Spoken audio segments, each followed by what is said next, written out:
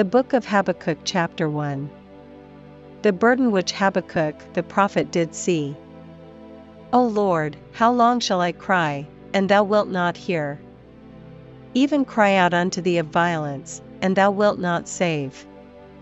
Why dost thou shew me iniquity, and cause me to behold grievance? For spoiling and violence are before me, and there are that raise up strife and contention.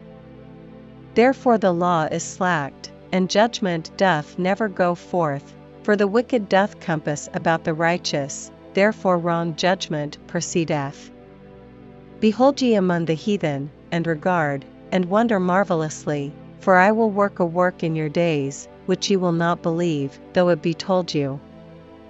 For, lo, I raise up the Chaldeans, that bitter and hasty nation, which shall march through the breadth of the land, to possess the dwelling places that are not theirs.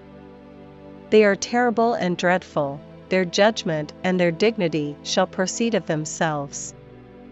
Their horses also are swifter than the leopards, and are more fierce than the evening wolves, and their horsemen shall spread themselves, and their horsemen shall come from far, they shall fly as the eagle that hasteth to eat. They shall come all for violence, their faces shall sup up as the east wind, and they shall gather the captivity as the sand.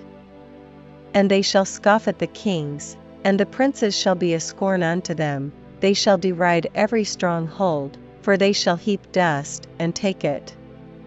Then shall his mind change, and he shall pass over, and offend, imputing this his power unto his God.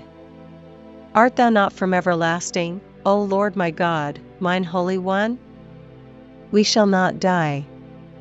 O Lord, thou hast ordained them for judgment, and, Almighty God, thou hast established them for correction. Thou art of purer eyes than to behold evil, and canst not look on iniquity, wherefore lookest thou upon them that deal treacherously, and holdest thy tongue when the wicked devoureth the man that is more righteous than he? And makest men as the fishes of the sea, as the creeping things that have no ruler over them? They take up all of them with the angle, they catch them in their net, and gather them in their drag, therefore they rejoice and are glad.